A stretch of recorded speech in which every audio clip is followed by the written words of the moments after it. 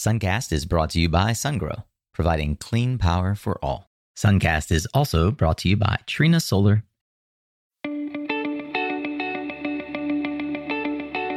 Hey there, Solar Warriors. I'm Nico Johnson, and this is Suncast. Each week, I pull back the veil on the life and business insights of clean tech entrepreneurs building the most noble and impactful companies of our time. I hope what you learn from this conversation is a catalyst for your own growth. So thanks for tuning in, and welcome to our tribe.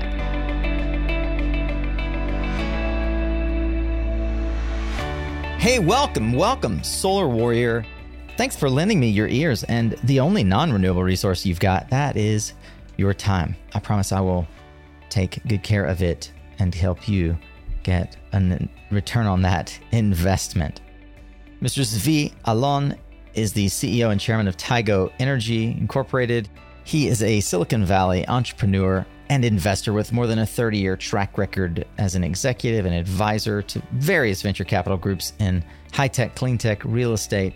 He has also served as chairman and founder of many successful companies, two of which IPO'd in the public markets. Zvi is also joined on today's episode by my good friend and Chief Growth Officer of Tigo Energy, Jing Tian. Now, whether you're a longtime listener or not, it's possible that you haven't listened to Jing's episode. It was all the way back in episode 41.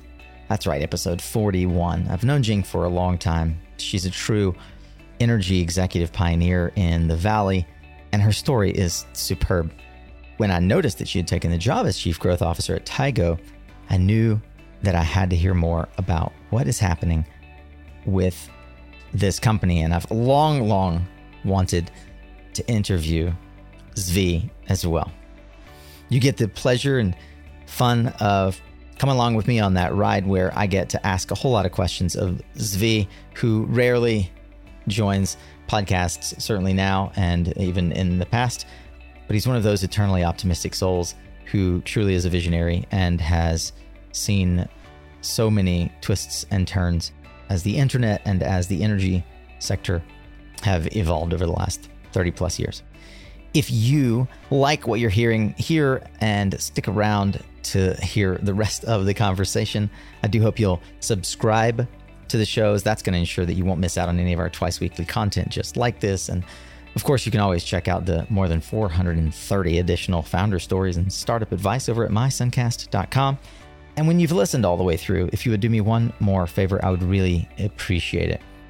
If you like the show, I would love if you'd go to ratethispodcast.com/suncast and leave me your 5-star rating and enthusiastic review so that others can, as they explore the podcast space, can come across the show the same way that you did once upon a time, and they can learn and grow in their own clean energy journey the same way you are right now. For now, though, let's get ready to tune up your skills, Solar Warrior, on Suncast. As I mentioned today, we are going to look not just at how technology has evolved in the solar and power conditioning industry writ large, but we're going to talk about how to identify and ride the wave of technological innovation. Many today are talking about Web 3.0, but as today's guest points out, there was a Web 2.0 and even a Web 1 and a Web 0. Identifying those waves and riding them is part of the lucky, smart, well-positioned, fortuitous journey that today's guest has been on. I'm happy to invite Zvi Alon, founder and CEO of Tigo Energy, to Suncast. Welcome, Zvi. It's great to finally have you on the show. Thank you so much. I appreciate you inviting me, and I'll try and provide as much color as I can. Thank you. And I know that you will. I've been told you've got great stories. Hopefully we provide a canvas for you to share them. I remember well, and a nod to our mutual friend, Arturo down in Merida, who introduced us back, I want to say like SPI 2018 or 2017 in Las Vegas. And I remember thinking, now this is someone I definitely have to get on my show. And I remember you successfully dodging my advances for 3.5 years while you ran your successful businesses. So I'm really grateful for the opportunity to get to tell a bit of your story today.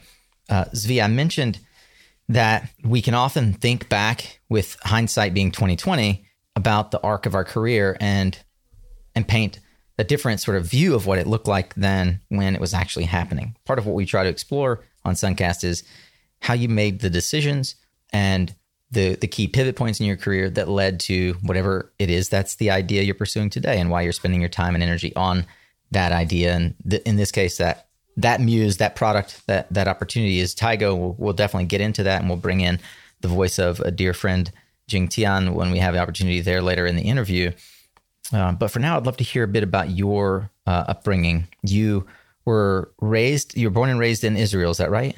Yes, I was born and raised in Israel, educated in Israel, went to do the compulsory service like pretty much everyone else in Israel. And from an education perspective, I focused really on the technology side of the business. So I'm a double E, basically, by education. Okay? So during my career, what you'll find interesting is that I've always been looking for the pioneering position, like what is advancing the world and whatnot. So as an example, I decided I'm going to come here to the US mainly because the US is very successful in deploying technology.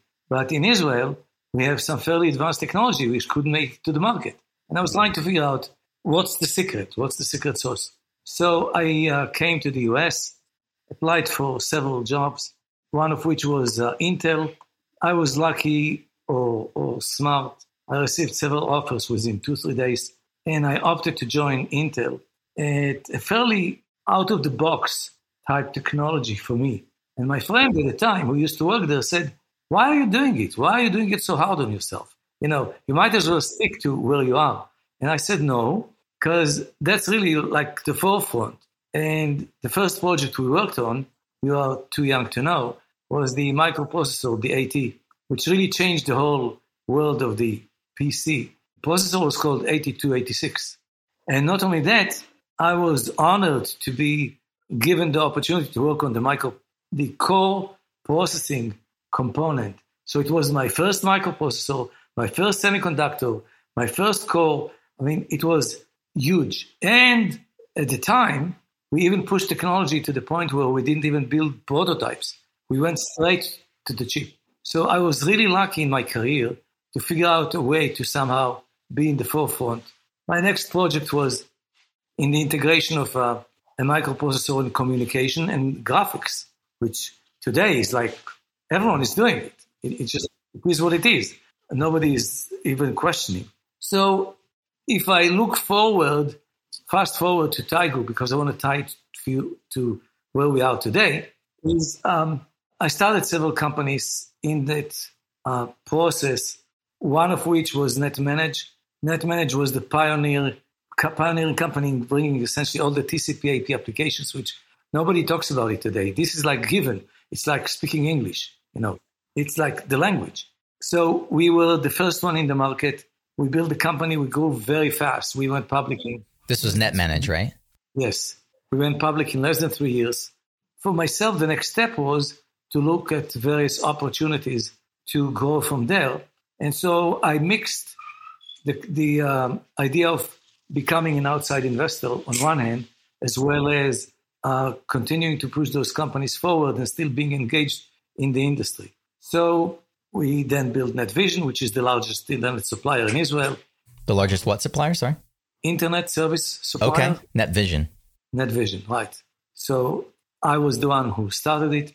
But the interesting part, it's the people that you know and friends and family and whatnot. So one of the individuals is Mike Splinter, who was the chairman of Applied Materials at the time. And they entered the solar space.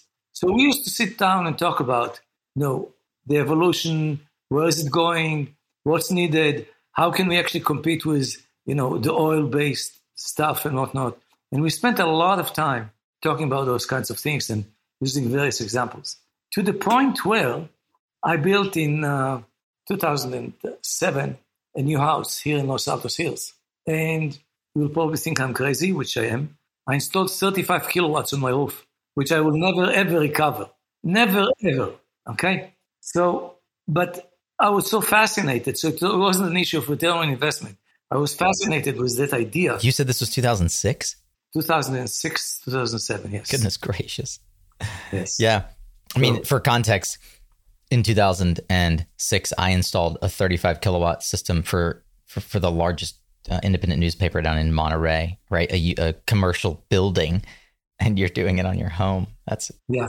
Anyhow, so lo and behold, through the community, Ron Hadar, who was the founder of Tigo, and Sam Arditi heard about it, and Ron got in touch with me and wanted to come and see it. I said, sure, come over. So he was very secretive about what is it he wants to do. You don't know Ron, but he's like that type of a person. But he wanted to suck any information he can from you, which is okay, no problem. I'm very friendly. I'm not hiding anything. So he told me he's about to start a company, Tigo, and it will be in the solar space. It's a big opportunity, he believes. And we sort of, from time to time during the high holidays or whatever, when we have gatherings, we will get together and we will see each other. So in one of those times, and I'm still continuing with my own professional career, making investments and early stage and mid stage. So now it's 2012, and Ron approaches me and says, and I see him. So I say, how is it going, Ron? Just what's the update? And he tells me, a tough market. Chinese are coming in, prices are coming down, deliveries are not on time, projects never finish on time. I mean, it just keeps on going on and on and on. And I say, and then he says, would you invest? I told him, you just told me why not? Are you crazy, So I told him, listen, here's what we'll do. You let me take a few months. If it works with your schedule, that's fine. Explore the market, come back and tell you if I believe in the thesis of what the company is trying to do, or if any changes need to happen. And if the opportunities still exist, fine. If not. That's okay. No problem.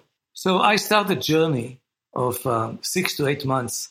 I go to Germany, I go to Israel, I go to China, I go to a whole bunch of places, including the US, and obviously speak to my dear friend, Mike Splinter. And I'm starting to collect information as to what I believe the right trajectory for this market is going to be and where Tigo can fit. So it became very clear to me that the need for MLPE is here to stay forever. This is just part of life. It's like a solar cell is here to stay forever. We might have different types, different sizes, different colors. Okay, and the idea of having those components available for the different types of applications, so it's like a cookie cutter. We don't think about it. Is really key. So I came back to the guys. I said, okay, here's the proposal. I'm willing to lead the next round. I'll become the chairman, but here's the plan. And I wrote the plan for them. Okay. By the way, we're executing on that plan very well. So that's really going exceptionally well. And we obviously agreed. Out of the old investors, 2 agreed to continue with us. The others did not. And we jumped into moving the company forward on this new trajectory, or at least what I believed was happening is the company was moving in the new trajectory. And this happens many times. About 7, 8, 9 months into that process, I'm realizing that it's not quite working. And so I am having an open, honest discussion with the 2 principals, and they're honest. They say, look, we don't believe in it. They don't believe in the plan that you laid out? Exactly. And nobody was standing in line to give you money. So, okay. So hence, about a year after the investment I made, after consultation with my wife and family and whatnot, because it's a different lifestyle, as you probably know. The CEO is not an investor or anything else. So I decided I'm jumping in. I'm going to take over as the CEO. And the rest is sort of history. I can take you through the history of Tigo, but that's what brought me here. That's so I didn't know that you weren't the original founder. That's or co-founder. That's phenomenal. But in many ways, the story that you've just shared is, it's very similar to one that folks will recognize. And that's one of like the founder of Tesla, Elon Musk, right? I mean, in very meaningful ways, what Elon did for Tesla, you did for Tigo. Exactly. By the way, I know him. I'm sure you do. I bet he calls on you and asks for you to lead the next round. No, not right now. Not this time. Not this time. Yeah. But his second president at Tesla was still is a very good friend of mine, which I recommended, and they actually worked very well together to put Tesla on track. Yeah, I can imagine. Zvi, you've had a storied history in the Valley, and it's remarkable to say the least. What in a time when your peers, we can go through the laundry list. Eric Westhoff sure did. Were falling like flies, right? Yeah. In many ways, like you think about companies like SolarBridge. It was in theory a great company that had an exit. Well, anyone not watching can't see my air quotes, but had an exit to SunPower. Those stories are so common in our industry, where like module level power electronics is a hard game. It's a really difficult, very hard game. Yeah. Let me tell you, people don't realize, and even technical people, what's the big deal? But when you try and build a device that you're supposed to give warranty for 25, 30 years, that resides in very harsh environments, and you don't want to see it. You don't want to have anyone call you, because the first time someone calls you, you will be losing money. Yeah. Yeah. So it's a very hard task. And we have been shipping millions of units very successfully. Not to say we don't have issues here and there from time to time. We do, like any other company. Yeah. But obviously we are addressing it as quickly as we can up front, making sure that from a support perspective, we really don't leave customers behind. Who, in retrospect, worried you that you shouldn't have worried about? As an entrepreneur, like, who did you think was going to be a competitor and that you kind of were looking over your shoulder at them, that in retrospect, it was that you had nothing to worry about? I'll tell you that it's the two same guys which are today the traditional, but in a different way. So let me explain. I realized and figured out that Enphase has an awesome strategy. And just remember, at the time, Enphase didn't do very well. They were losing money left and right. They were trying to actually diversify themselves in so many different directions and couldn't get their act together. But I did believe that there is a big market for that. And naturally, the next step from this market would be to come up with a more traditional solution. So you cover the spectrum all the way from the very low end to the mid-size, high-size residential. And you really cover this space. So you don't need to go to the CNI, you don't need to go to utilities. It's a huge market. And you can master it and bring all kinds of values. So I was, in a way, surprised that they have not yet, and maybe they see something different, but I was expecting that they will come up with a solution that supports that concept, okay? Fast forward, SMA was trying and failed for other reasons, and we can get into that. So SMA was not successful in executing a strategy like that. So they did bring a microinverter to the market. They had to pull it out of the market very soon because it wasn't really the right product at the right time. Okay. Now, the second part of it was SolarEdge. SolarEdge architecture is competing very well with the Enphase architecture for systems which are up to, 10, 15 kilowatts, very nicely, no problem. Okay. As soon as you go above it, they have to have duos or even quadruple type of optimizers in one package to be cost competitive. It's becoming a bit more cumbersome. And I couldn't figure out why. They're very smart guys.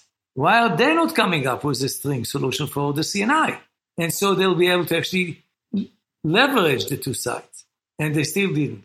When you say string solution, can you help for those who might not understand the architecture? Yes. So a string solution is essentially a solution that includes connecting serially multiple panels, multiple MLPs in series, and you connect it to a single inverter. So that's a string, okay? So you create essentially strings in parallel, and you connect them to an inverter, basically. And in larger systems, you'd connect them to a junction box and then run more combined wires to an inverter. Yeah, in the smaller systems with microinverters, you bring the AC to the device, and you don't need to worry about it. Yeah, you just bring it directly to the connector, the main panel of the home. Yeah, like SolarBridge that you mentioned earlier. But time will tell. Who knows? Well, there's still time. There's still time for everyone to make some changes. Yeah, I want to get into the SMA vis-a-vis the relationship you have now, but before I do that, so I knew I had a sense that you'd probably bring up Enphase and SolarEdge. They're the two sort of 800-pound gorillas in the marketplace now for MLPE, at least in the United States, and they have a huge global share. They're Wall Street darlings as far as our industry is concerned. When you think about the last 10 years, where did so that question was more, what surprised you that about things that you did expect, right? Like you were surprised about things you anticipated that Enphase and SolarBridge would do, and that they didn't. But where did innovation come from that you didn't expect? I wouldn't say that. Here and there are bits and pieces of features, functions that do represent an interesting, how come we didn't think about it?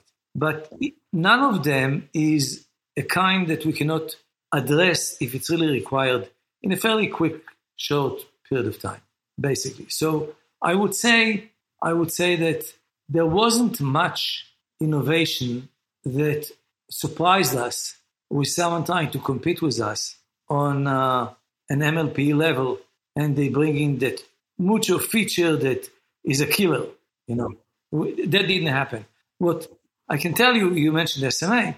What a major disappointment is SMA from a perspective of everything was placed on a gold and silver platter for them, and they just couldn't execute. You mean in terms of them owning the marketplace, having access to the technology, and not changing, not being able to pivot their mindset to the new way that the world was running? Yeah, exactly. Okay. So here SMA is in the market competing with Enphase and SolarEdge, and their first foray into that space, after they realized that for them to say they have a better solution and you don't need anything and this and that, so they come up with a microinverter solution. So they invest in the space, and they bring the product to the market. It's too small, too late, too spec wrong, everything you just want to. And obviously, so they have learned something from the experience, I think. Following that experience, they've entered into a strategic relationship with us. So now we bring them a solution which is superior to SolarEdge, but which they know, they understand, no problem. And now here is the dilemma from a corporate perspective. I, SMA, am going outside and explaining to you for years why you don't need MLPE. You just don't need it. It's a hoax. Don't believe SolarEdge. Don't believe anyone. You just don't need it. Suddenly, someone strategically in the corporation is saying, here we have the best MLPE connected with our inverter. It's a good solution. Go train all those 500 people to change their religion. Impossible. What led to the decision for you to integrate as deeply with SMA as you have? And maybe you can explain the transaction to the extent that you're willing to, of the partnership with SMA, and kind of what the business prior to that looked like, and how that gave you an advantage to continue moving the business plan forward. Okay. So with no dispute at the time, SMA was still number one, number two, one of the top suppliers when we entered into those relationships. They were still high there, maybe three, I don't know, but really on the top. We were not as rich with cash, so we could execute limited programs, and we didn't have a wide distribution channel like SMA.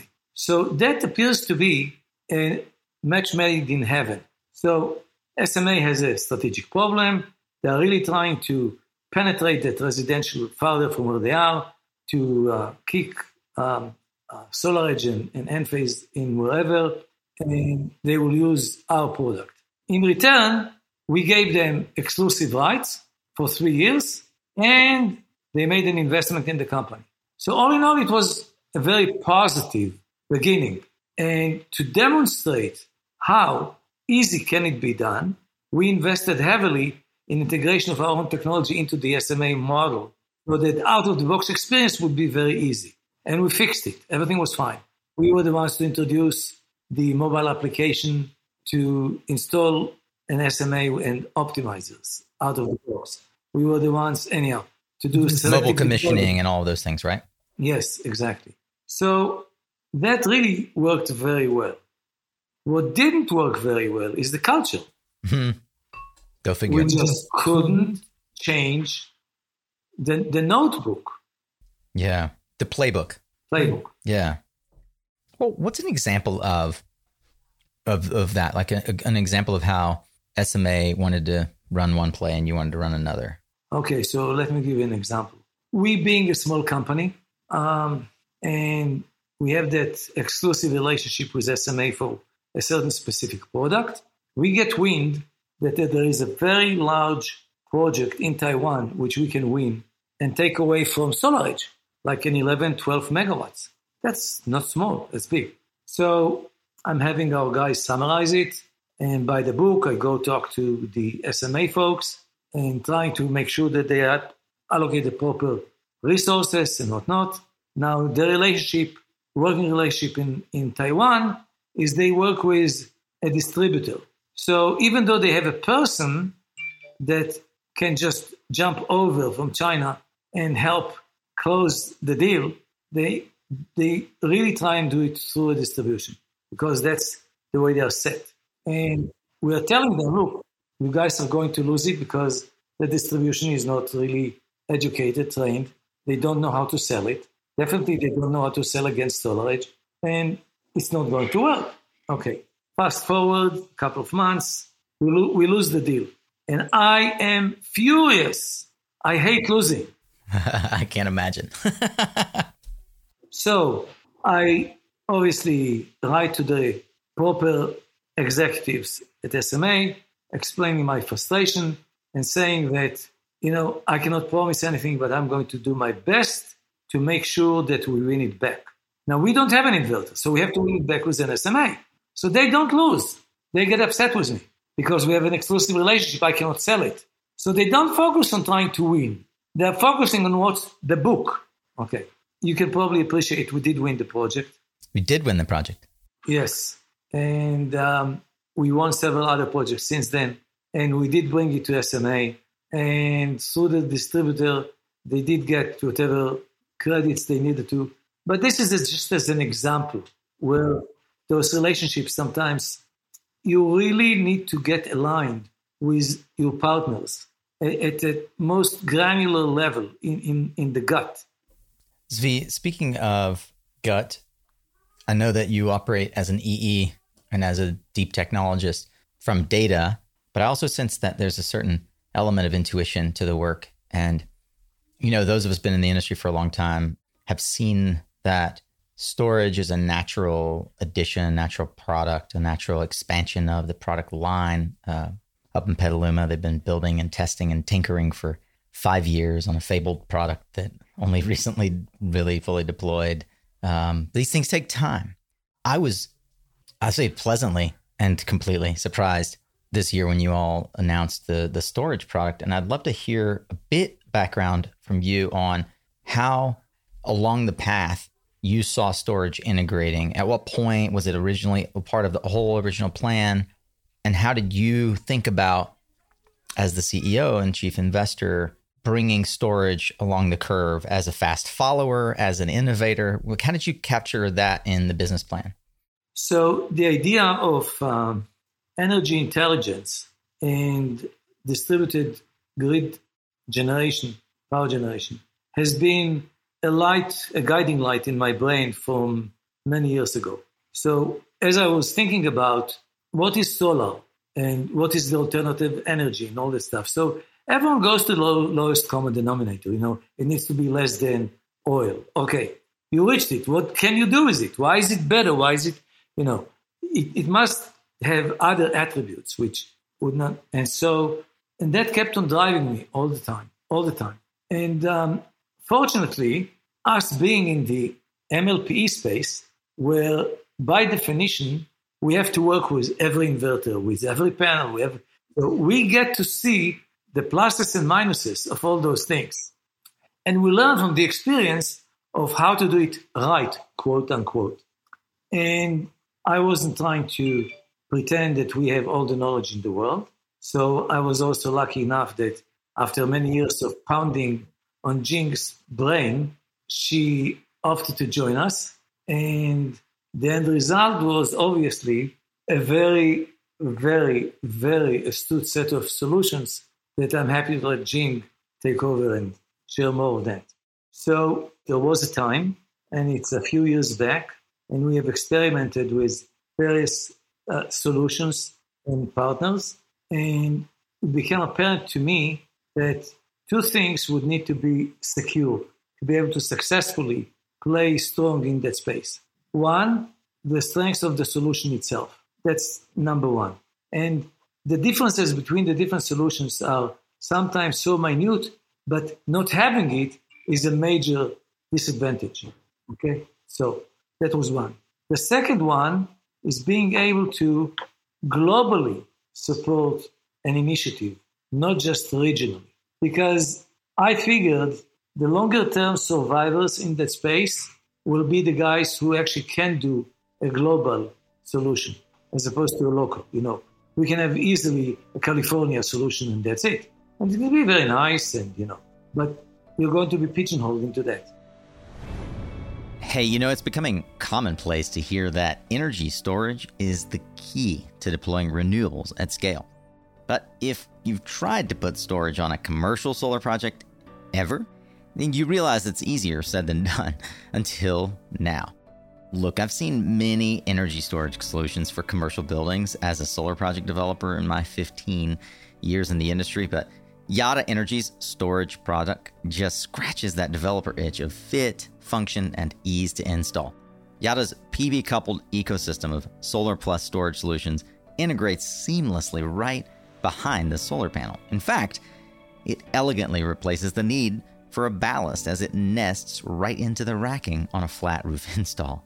Even better, Yada's integrated storage technology can enable up to 60% more solar to be deployed on commercial buildings. With commercial buildings consuming 35% of electricity, that means that Yada is finally helping business owners and solar installers alike make a serious dent in the commercial sector's massive carbon emissions. Yada Energy is poised to meet the growing demands of electrification by maximizing solar plus storage without taking up additional valuable commercial real estate for your customers. To find out how Yada Energy can bring storage to your C&I rooftop project, visit mysuncast.com/Yada. That's YOTTA. Yada Energy, an elegant and revolutionary approach to solar plus storage. Are you in the Massachusetts solar market? Well, if you are, I have an exclusive partnership opportunity I'd like to talk with you about related to the Massachusetts Smart Energy Program. Please feel free to email me, nico@mysuncast.com, if the following applies. We're looking for folks with system sizes between 5 kilowatts and 500 kilowatts in the Eversource and National Grid service areas.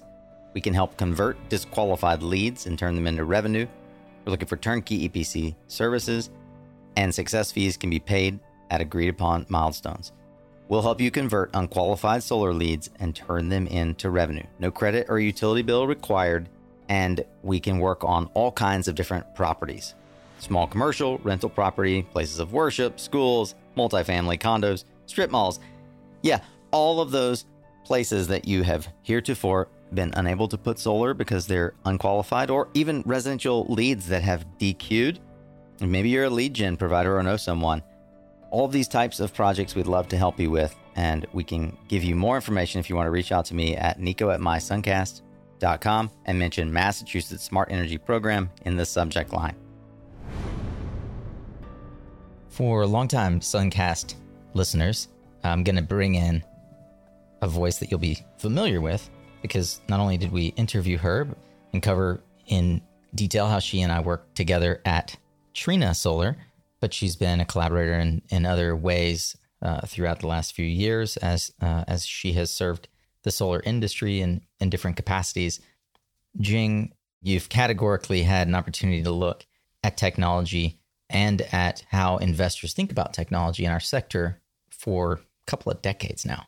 And I was honestly surprised until I reflected back on our relationship and partnerships at Trina. I was surprised when I saw you head over to Tigo to become the Chief Growth Officer.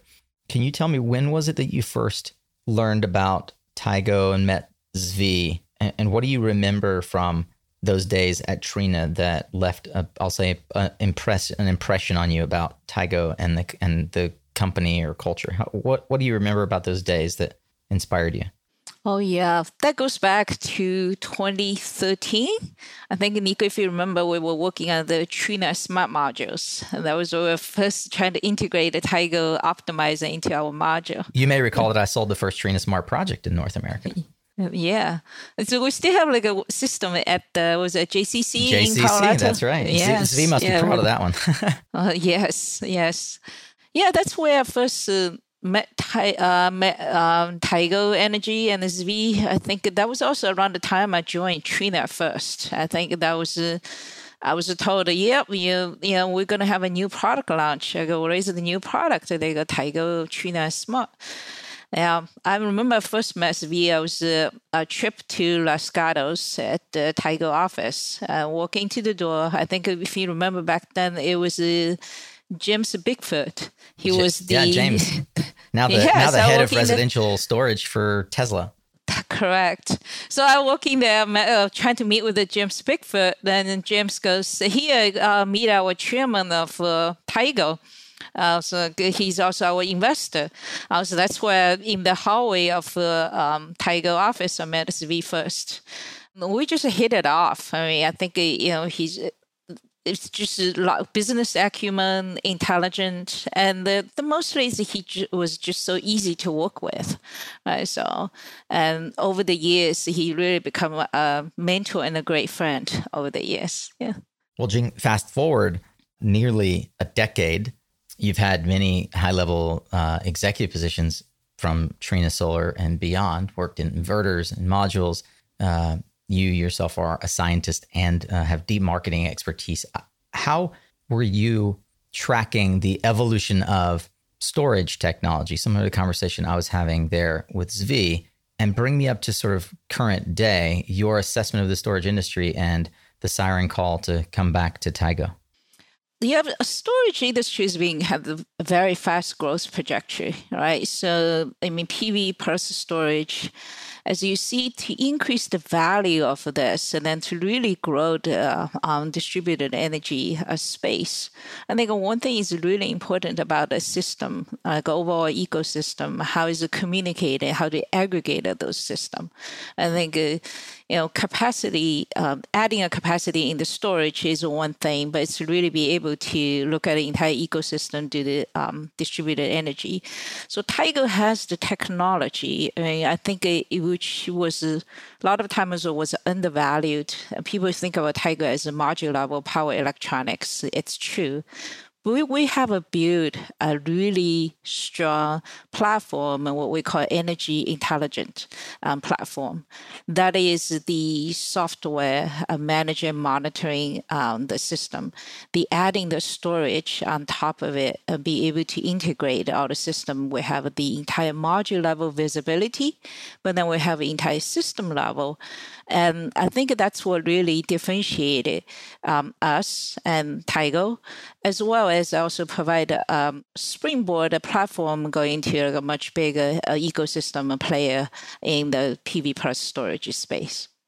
What compelled you when Zvi reached out and said, help me bring this storage product to life? Help me bring it out to market?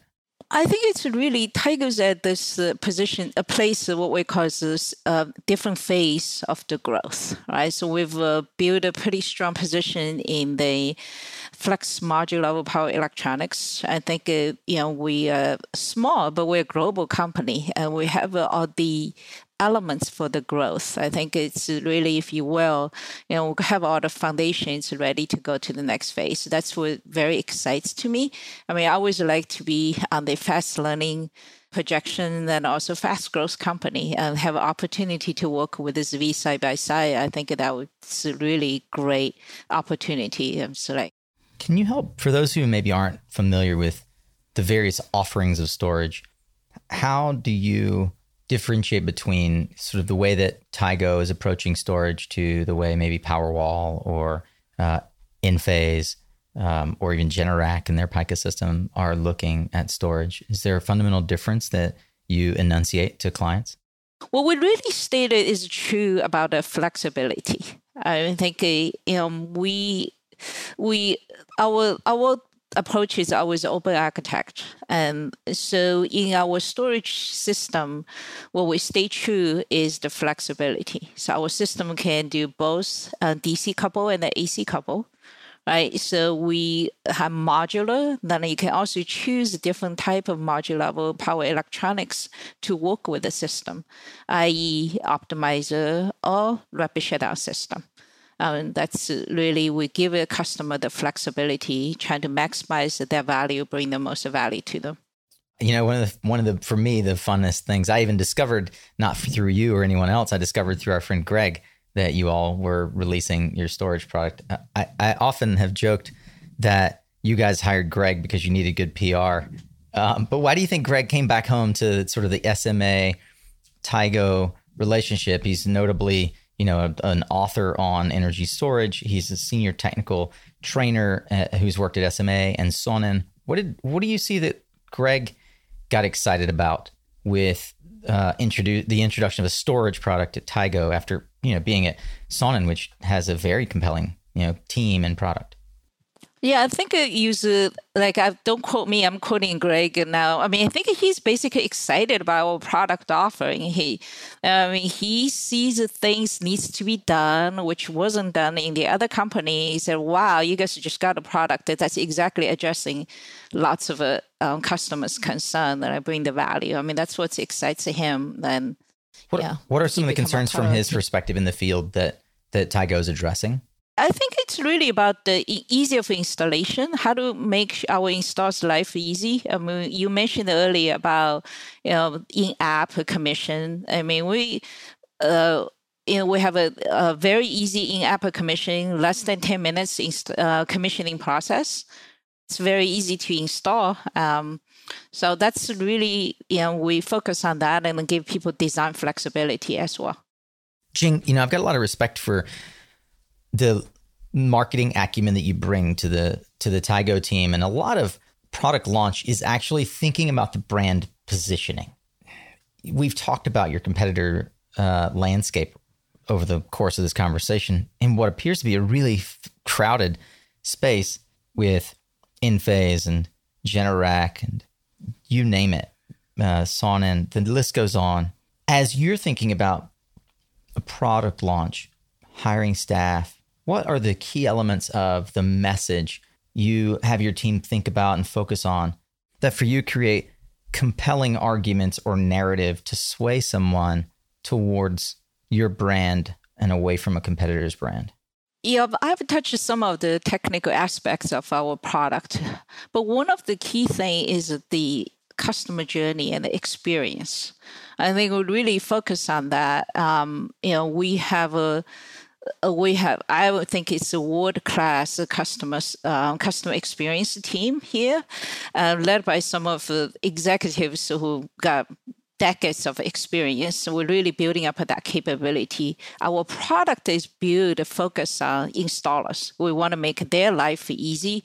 All the supporting teams are onshore, and it's all regional onshore to supporting our installers.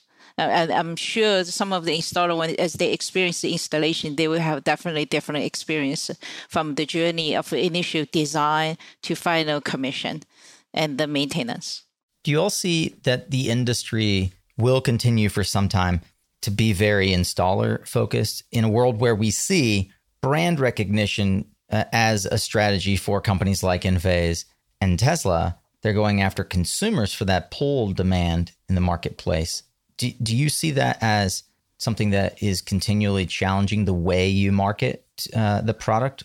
I think it's really to do where we put a focus on. All right, so because slightly different how people approach the market. I mean, for us, is we do believe our focus is for installer. Our product is designed for them. I don't know if you had a chance to look at our EI platform. And we build a lot of capabilities for fleet management and to really ease their ongoing OEM. I think that's the difference and the differentiation we're bringing. You said earlier, two things would be needed to really play a strong role before you could really bring storage to the market. The first is the strength of the solution itself, going to take at face value and not go too deep into the storage architecture. There will be other podcasts for that, that you've got a solid storage solution. The second is the ability to globally support the rollout of the product. My recollection is that you don't have a massively huge team, yet you've got a great global presence as a company. How did you build that? Outstanding question. So we actually concentrated on building a unique go-to-market strategy in which partners are not the enemy, distributors are not the enemy, and then we get into the large accounts in which we treat the large account regardless if you are in Germany or in Australia, it's a large account, okay? So that seems to be working fairly well for us. And actually, in our size, compared to SolarEdge and Enphase, we keep our margins very nicely, very competitive. So I think that that's the key differentiator, because it's very hard for you to work with partners in which they can view you as a competitor, right? Or as really a partner. We have, I don't want to mention any names, but we have one of the inverter partners who actually congratulated us for selecting someone else. You know, they will come in the next time and they will be in line and we'll work with them and whatnot, but no hard feeling. On the contrary, they sign up for the concept. And in the case, I can tell you, you know, Jing mentioned open systems and whatnot. I don't want to poo-poo our competition. It's not right. There are very good companies growing very nicely, helping us build the market and whatnot. But when you come up with all components must be SolarEdge, it's very predatory. You have no choice, okay? When you come out with a solution that all components must have Enphase, again, it's very predatory. You have no choice. So we, on the other hand, we can work with an Enphase installation, by the way. The reverse, being an AC solution too. So just to give you an idea. So it's the philosophical aspect behind it, which really makes the big difference. And by the way, not only is it not easy to do with the partners and the distributors and the others, but it's also not easy to do with your own employees. Pretty much like the case of SMA, they're all trained, you know. We have the best solution. You don't need MLP, you know. So it's the same here. They're not competitors. They're partners. Yeah, that's a pretty important philosophical difference. Yeah. As an example, we had a situation in which one distributor was notified by one of their major suppliers that they will be moving out of a certain specific market segment. So they approached us to recommend who should they work with, and we were involved in that whole process for them to do the selection. Just imagine, unheard of, right? That's a great example. So it's a perfect example of how that philosophy really generates different results. Yeah. As we think about what the future of this technology holds, there's a lot of hypothesizing around the power of the consumer, prosumer technologies that enable not just home automations, but reverse power markets for consumer-led and even like microgrid type technology. Jing, where does Tigo sit on the DER and transactive energy spectrum? How do you see that market playing out in the near term, and then maybe sort of a longer term reality that we might eventually get to? Yeah, I think the DER is a way to go. But Tigo, what we see is really we build the software platform to enabling that. All right. So our system today, we have a great remote access. We are not DER ready, but I think the platform in the future will be enabling that. Zvi, do you think there will be true transactive energy markets where you can sell to your neighbor? And how far off is that? I think it's probably 5-6 years out, but yes, it is happening. It's going to happen. No question about it. Is it something where the things that we currently are, sort of imagine, like blockchain, is just hype, and there are other solutions that will manage those types of transactions, or will these new technologies around the immutability of blockchain play a role? The blockchain is the payment method, so I'm not so focused on the payment method. We let that war, solve it itself. Where is it going to end up being? But the idea of you invested in an asset that, whether you were visionary, whether you were more particular, whether you were more smart, whatever, and your asset generates more than what you need, then it's a very easy conclusion to enter into a commercial relationship with someone. And if you make it easy, why not? Right. What's limiting that market today? I think a lot has to do with there is a trust issue, that what I sell you is what you get, how much and all that stuff. Is it certified by someone, that is like, who is that body? Those kinds of things which are driving it. It's not a technology from a standpoint of being able to measure and turn on and off a switch. That's the easy part. Zvi, tell me something that's true for you that perhaps very few people would agree with you on. I would say that there is no doubt in my mind that there are climate changes, that there are severe impact on the world, regardless of, just because the number of people who are here and what we do and this and that. So, and we have some impact. Okay. Well, I believe, and I don't have a proof. You asked me something which, okay, so don't ask me about numbers. But I believe that some of the zealots who are trying to drive that idea so hard forward are doing more harm to the concept as opposed to not. Because the world is convinced that something is going on. But now you're trying to touch every single element and measure, not measure, this, that. It becomes too much. So this is my view. Okay. Now, I'm not standing on barricades and trying to, the world to go in a different direction. But it's like many other things. I mean, you have to do it in the right quantity. You have to do it in the right atmosphere. You have to do it with the right state of mind, so people not just accept, but also react positively. Accepting the idea, fine, but then, going out and throwing all those plastic bottles everywhere. It's like, what did we do? Anyhow, have you? Any advice that you routinely pass along as an investor to the founders or executives? I'm thinking, as you're sitting in perhaps that first meeting, the round is closed, it's time for them to get to work. You see that maybe there's some fear and trepidation, but there's a lot of courage and eagerness at a time in our industry where more money has been raised than ever for our sector. There's a lot of entrepreneurs out there listening who would benefit from the advice that you would give them if you had invested in their company. I would say, almost regardless of the market segment and whatnot, and regardless of the maturity of the company, as the entrepreneur, as the number one, every morning, put in your dancing shoes and go dance. Every morning. Because if you want to be depressed from all the stuff you did finish yesterday and all the stuff you have tomorrow, forget it. Every day. Face every day with a renewed sense of energy and confidence.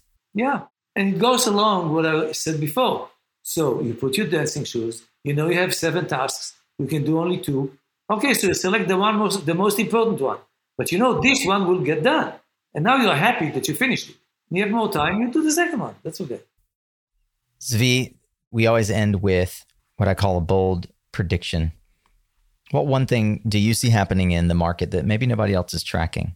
What's in your crystal ball for the coming decade of energy? I think it will be positive, but I don't know. But I think that there are more battery technologies that have not been yet exploited. And that I think that they would allow for a much further diversification and growth in the market. Zvi, it's really an honor to have gotten a chance to have you on the show. Thank you so much for joining us. Thank you for the little amount I was able to contribute. It was fantastic. Thank you. Thank you. And thanks again to you as well, Jing, for joining us and complimenting the many fun stories and the vision and architecture that is Tigo with how you are integrating into it. Yeah, no, thanks, Nico, for the opportunity. It's really always fun to be on the Suncast. So I really enjoy the conversation. Thanks. All right, Solar Warriors. Well, that is a wrap on our conversation with Zvi and Jing. I am so grateful for the two of them spending time with us. I would encourage you to go check out the blog where we've got show notes and links to some of the questions that I didn't get a chance to ask in the interview, and Zvi was kind enough to respond for me. And that's covered on the blog post over at mysuncast.com, including his book recommendations, which is something that we always like to get into. So if you are eager to keep learning, well, I encourage you, my fellow Philomaths, to head on over to mysuncast.com, where you'll find the resources and highlights from this and every other discussion that we've had in the Suncast catalog, along with the social media links for today's guests, book recommendations, and more about their story. Since I know you're going to be online, I'd love it if you would take a moment to share this episode with someone on LinkedIn that you think would like to hear more about it. You can do so by either sharing directly the URL or by finding my post and tagging that person in the comments. It really helps us when you leave a comment and you engage with a like or a love or a support. I wish LinkedIn would come up with different ways of engagement. But those that are there, like insightful, would be helpful to us here as we continue to build our messaging community on LinkedIn as well. Who do you think would resonate with this story and needs to hear it today? Thanks once again to our sponsors for helping make this content free to you. You can learn more about how you could partner with thousands of solar warriors and clean tech champions just like yourself twice a week at mysuncast.com/sponsor. Remember, you are what you listen to. Thanks again for showing up, Solar Warrior. It's half the battle.